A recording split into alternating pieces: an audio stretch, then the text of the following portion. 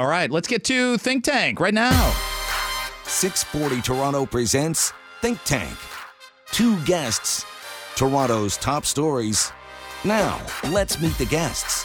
All right, on the phone joining us this morning, two-time mayoral candidate. She finished third in 2022. Crowded field, still held a lot of her support in the 23 mayoral by-election. And also, and I didn't get to vote in this, but I would have, one of the 50 most influential Torontonians, as put out by Toronto Life, and she was at the big party last week. Where were you on the 50, Chloe? Weigh in, because wherever it was, I'm going to put you 8 or 9 slots higher. You know that. I was actually one of the top 25 rising stars. Yeah. So there was no particular order, but I was grateful to be on the list. I think you're one of the top 2 or 3 of those 25 rising stars. Is this a falling star? We've got him looking straight across. Ben, you know I got to work in a segue somehow. Of course, yes. It's just what has to happen. Yes, my claim to fame is Toronto Life has never put me on any of their lists, except the one. Except if there's a joke to be made at my expense, Toronto Life will make it. Something to ascend to. Listen, royal wedding, royal schmedding. You got to get on the Toronto Life list. That's where it's all at. Listen, the only people I know who buy Toronto Life are like dentist offices. I don't think that's accurate. You're not going to get on the list any faster if you say that. I don't care to get on their list. No offense. And by the way, Chloe, very nice to meet you. Good morning, Ben. Good morning. All 3 of us are pro-dentist. It should be also be in dentist office. That's the only time I ever see an actual physical Toronto Life is in the dentist or doctor's office. Come over to my house. They're spread all over the house, Ben. They're on the staircase. Trying to curry favor with Toronto Life, are you? They're by the litter box. Yeah. Oh, absolutely. Are you? I'm just hopeful. Maybe in the next half decade or so. Chloe, let's start with you. We just heard that report from Hannah Stoles, and we got word last night a long-term homeless encampment near Kensington Market is getting cleared out. Gets people emotional, understandable, neighbors, parents of small kids that live nearby. And yes, I always think about this. In those encampments, there are sons, there are daughters, there are fathers, there are mothers. They never dreamed they'd spend one night in a tent in a park. And some of them, per the Reverend, have been there 2 years. We're not going to solve this morning, but I want to know how you react to the story and the city mobilizing on this today. After the news of hearing the feds have offered money for the Better Living Center and to open the federal armories, I'm kind of upset with the city moving this way. I would have loved to see them mobilize those resources and actually present a plan that we could have all seen. That's 3, 6, 9 months to getting people into more micro homes, more medium-term homes, so that we as residents and neighbors can actually feel better about what we're participating in. Because as everyone has said, these clear-outs don't work. The shelters are full. There's nothing that's really feasible. So what we really need to see is an actual acceleration of rapid micro homes and just more intergovernmental relationships between the Liberal feds, Olivia Chow, Doug Ford, because homelessness is only going to be solved with homes.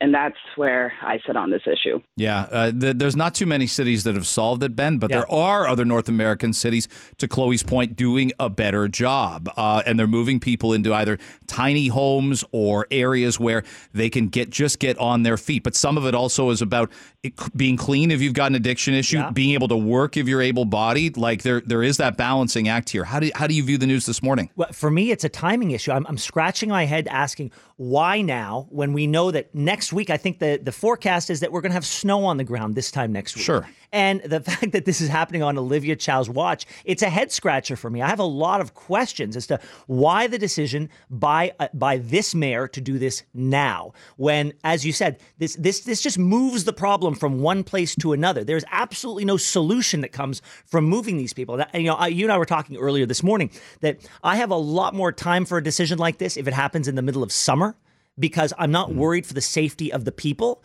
But I get it. The residents after 2 years are getting fed up with this but I don't think they're necessarily fed up with the people in the encampment. I think they're fed up with the fact that those in power are not making the decisions to make the situation better for anyone. And so I appreciate the frustration of the residents, but if it were up to me, I wouldn't do anything right now when the weather is about to turn. Because people's safety is an issue, and I will take someone's safety. I'll prioritize that over the discomfort of the residents at this time of year. Chloe, this is, I think Ben put it right, though. It's a head scratcher because it's Mayor Chow. I know there were other candidates, Anthony Furey, Mark Saunders, that said, this is what I'm going to do. I'm going to try and curb open drug use. I'm going to get rid of these encampments. We heard none of that from the mayor. And I think she's got supporters who voted for her who are going to see this as a form of betrayal. Would you agree? Absolutely. You can see the fury online. Mm-hmm. It's one of those really tough issues because, yes, you don't want to separate people who have formed community at the encampments, but you also don't want people to freeze to death. We have a homeless memorial down on Trinity Church, and you see names added every day sometimes in the winter because people freeze to death. That is a very real reality in Canada, but this is where the rapid housing becomes a solution. We just saw 58 units added at Dundalk in Scarborough, and they have supportive housing where there's addiction services there's job services, and it's baked into the housing complex. And we need to accelerate those types of housing. And this is where, like from the feds down to the city, I'm really disgusted with these adults being unable to figure out how to transfer money and mobilize working professionals to get this done. Chloe, I want to stay with you because I looked up Houston last night. There was a big New York Times story a week and a half ago in Houston. They're the fourth most populated city in the U.S., and we probably think, Texas. Do they actually care? Well, they moved 25,000 homeless people directly into small houses and apartments. Most of them are still there after 2 years, and they got social housing wait times down from 720 days a decade ago to 32 days. It's not impossible for a city, doesn't matter, left, right, Republican, Democrat, whatever, if your city prioritizes it and cuts through a lot of the bureaucratic red tape that you were complaining about, rightly so, in your campaigns, you can do something like this. Absolutely. It's political will at this point. And unfortunately, they're using people as pawns on a huge chessboard to get money for other programs because of budget deficits in different portfolios. And this is why I'm so disgusted with it. It's not like the politicians are living with the reality of homelessness every day when they walk the streets.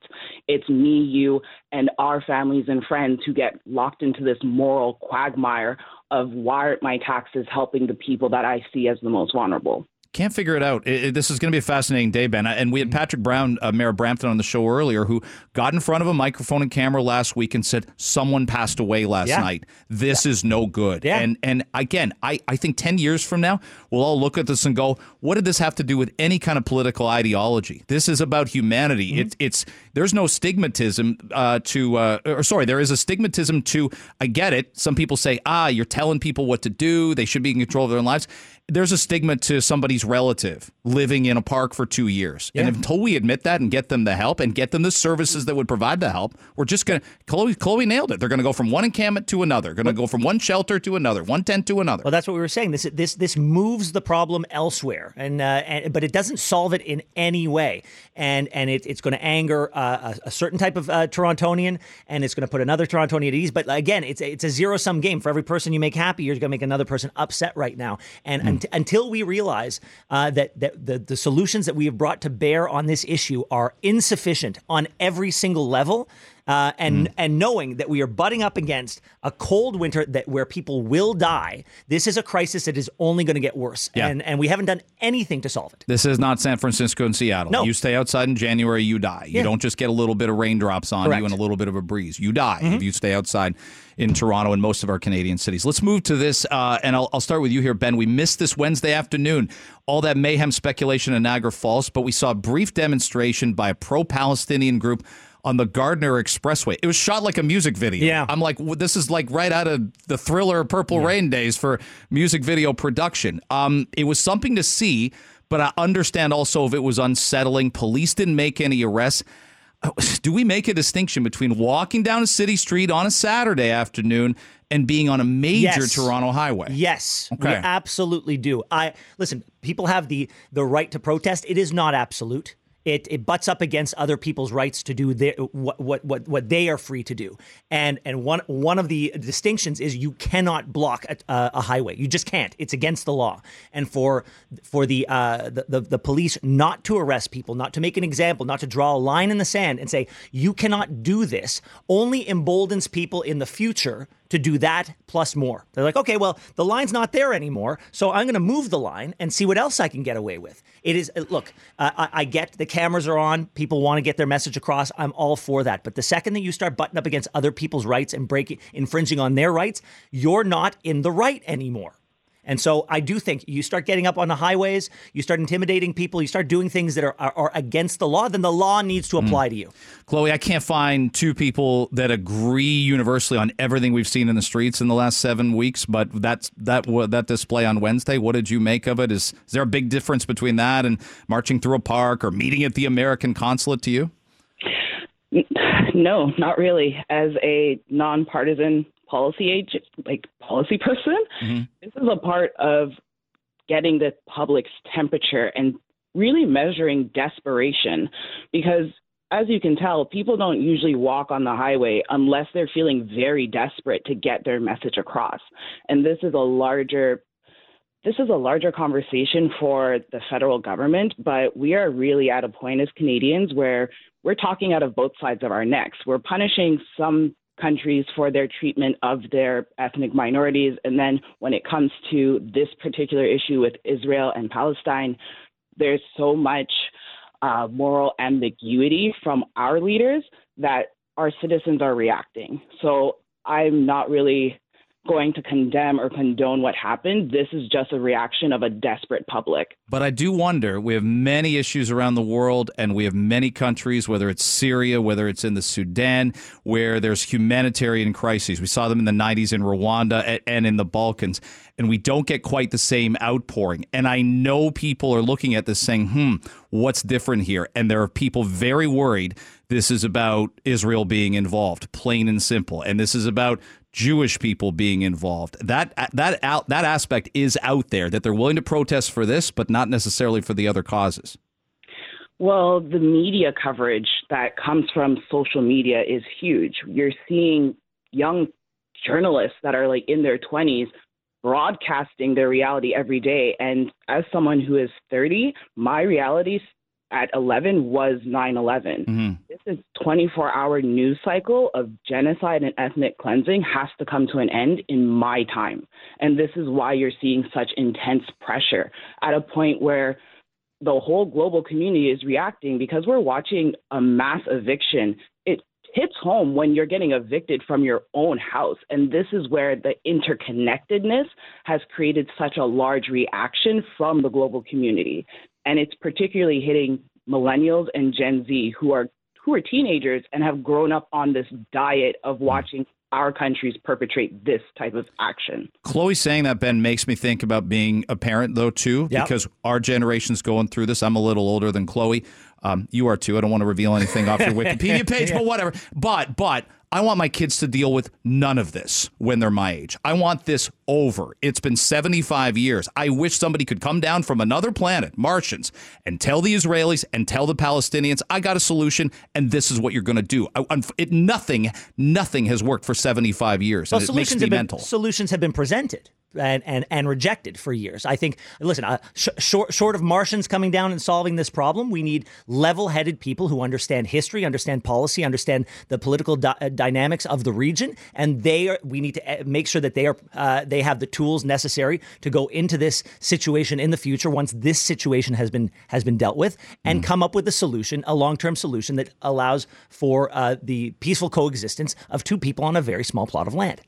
Let me get to this issue yesterday. With Pierre Poilievre taking on a media member, and I saw a Toronto Star column, Chloe, because I was hoping we'd talk about this. I know the columnist doesn't write the headlines, but I love this. Media fails Canadians by giving a free pass to Pierre Poilievre. And I haven't seen much in the Toronto Star in the last year and a half that's given Pierre Poilievre a free pass. He's cruel. He's inhumane. The nerve to eat an apple while questioning a journalist. But let me start with you. I see a ton of media versus Pierre stuff. I don't think the people, and you're saying it even right now, I think for your generation, you don't need us like you used to. You might use some of us to get information and get opinion and be entertained, but you don't need us. We don't sit down like our parents and watch 4 television networks on 7 TV channels. People can pick and choose their information. So I don't know. Is the premise fair or flawed? That's Bob Hepburn that wrote that. The media is failing. And I'm not sure anyone's paying attention to what the media is saying about any politician anymore. It depends, because my dad is still a big fan of talk radio. That's how he gets Thank his you, news. Dad. Thank you, Dad Brown. I love you, brother. And honestly, it's the way that my mom gets her news in Jamaica. It's a very popular medium still when you think of podcast even. So I wouldn't say that media is experiencing this intergenerational divide. It's just the trustworthiness of media figures. So yeah, I don't really trust the same guys that my parents trusted. And when I'm getting a lot of these political ads, you have to understand I'm getting ads every day, and the politicians are trying to mimic the brand. So Pierre Poilievre is trying to really sell me Old Spice, Rockstar energy drink. There's a lot that he's trying to do. And we as a younger generation are just like, no, we don't really need you to critically break him down. We already see it. So yeah, the traditional media, they don't really have, I don't want to say they don't have a pot to piss in, but they don't. I'd like to keep a pot to piss in until I get my kids through university. But yeah, I appreciate you indeed saying that. Ben, I look at it too. Sometimes we go through this social media lens. There's billions of people that don't use Twitter. When's the last time Twitter predicted something? Yeah. Donald Trump, he'll never be the nominee. He'll never win. Oh, England will never leave the European Union. This won't happen. That won't happen. They get a lot of stuff wrong. Out of nowhere, walks back. We just mentioned Olivia Chow, 14 years out of politics. She walks up, comes around. Chloe ran against her, doesn't say much, and won the election for the city. So we don't need the media, I don't think. Listen, this is Bob Hepburn trying to manifest the reality that he wants. He has been. I just for fun, I Googled some of his headlines, and you're right. He doesn't write the headline, but the headline is informed by what he writes. Pierre fires up the anti-vax mob again. Pierre's callous courting of Canada's deplorables. His disturbing convergence of trouble. If Pierre is Canada's most dangerous, appalling politician, and it goes on and on and on. Look, there's so much that is laughable in this article. The suggestion that the press corps is somehow giving him a free pass. Canadians know at their core that that's not true.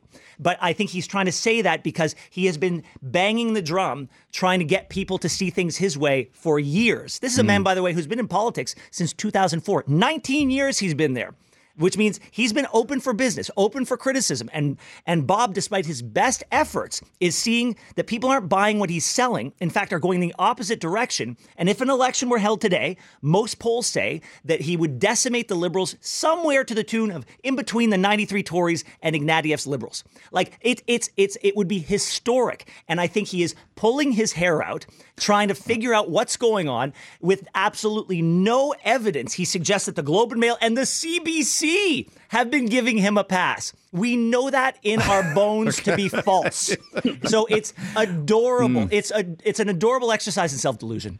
Your dad's sitting at home going, don't break my record of 211 seats in 1984. Don't do it, even though there's more seats now than there were then. Stranger things have happened than people not living up to expectation. But the polls are suggesting a really big shift. And Bob cannot believe it. He cannot believe it. So he's trying to create a reality in which this makes sense. But Chloe, I'll tell you, this is why I enjoyed having you in, talking about what you wanted to do for mayor, having other candidates in.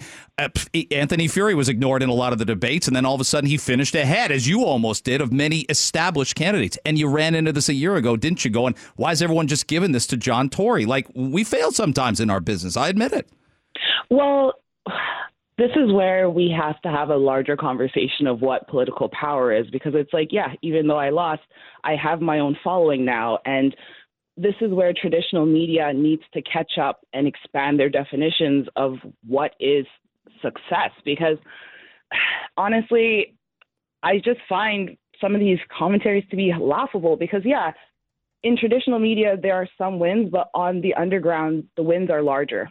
And it's like Pierre has not been able to create this large following because of what media has put out there. He's been able to do that because he's using social media to directly talk to people, which is a campaign strategy that I used. So, yeah, his team has been following my campaign since the last election, and they're using this tactics, and they're working. That's so well said, Chloe. And Ben, sometimes it's also shiny new toy. Let's face it. Yeah. Canada was kind of tired of Stephen Harper. Yeah. And Justin Trudeau. No, you remember the ads? Nice hair, but he's not ready yet. They were doing everything they could to diminish his credibility in 2014-15. And look, to Chloe's point, success in politics cannot be gauged in sort of one kick at the can or two kicks at the can. It's over the course of a career. If somebody is committed to public service, then their success or failure needs to be gauged over the course of their entire career. It's going to ebb and it's going to flow. You're going to have a couple of false starts. You're going to learn from your first mistakes. And Chloe, I'm sure was far more ready in her second term. I'm assuming, Chloe, but you learned from the first kick at the can. Well, you know what assumptions do, Ben.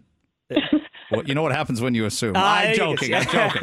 No, but you're right here beside me. You learn more from your failures than you do from your successes. And so, if somebody doesn't win an election, doesn't mean they failed. It just means that they've got they've got more information to glean the next time they try.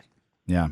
Well, we're out of time, and I loved having you both on. Chloe Brown, you were fantastic. We're a big fan. Stop by anytime. Tell Dad to keep listening. That matters to me. That made my morning, afternoon, and evening. He can reach out anytime when he hates something I say as well. So give him my personal number, and I'll let your pop yell at me for a few hours. Jesus, Greg, please. If he doesn't do it, somebody else will. And Ben Mulroney tomorrow on Toronto this weekend, 7 to 10 each day. Indeed, looking forward to it. And thank you to Bob Hepburn for the morning smile. Oh my gosh! Thank you, Bob.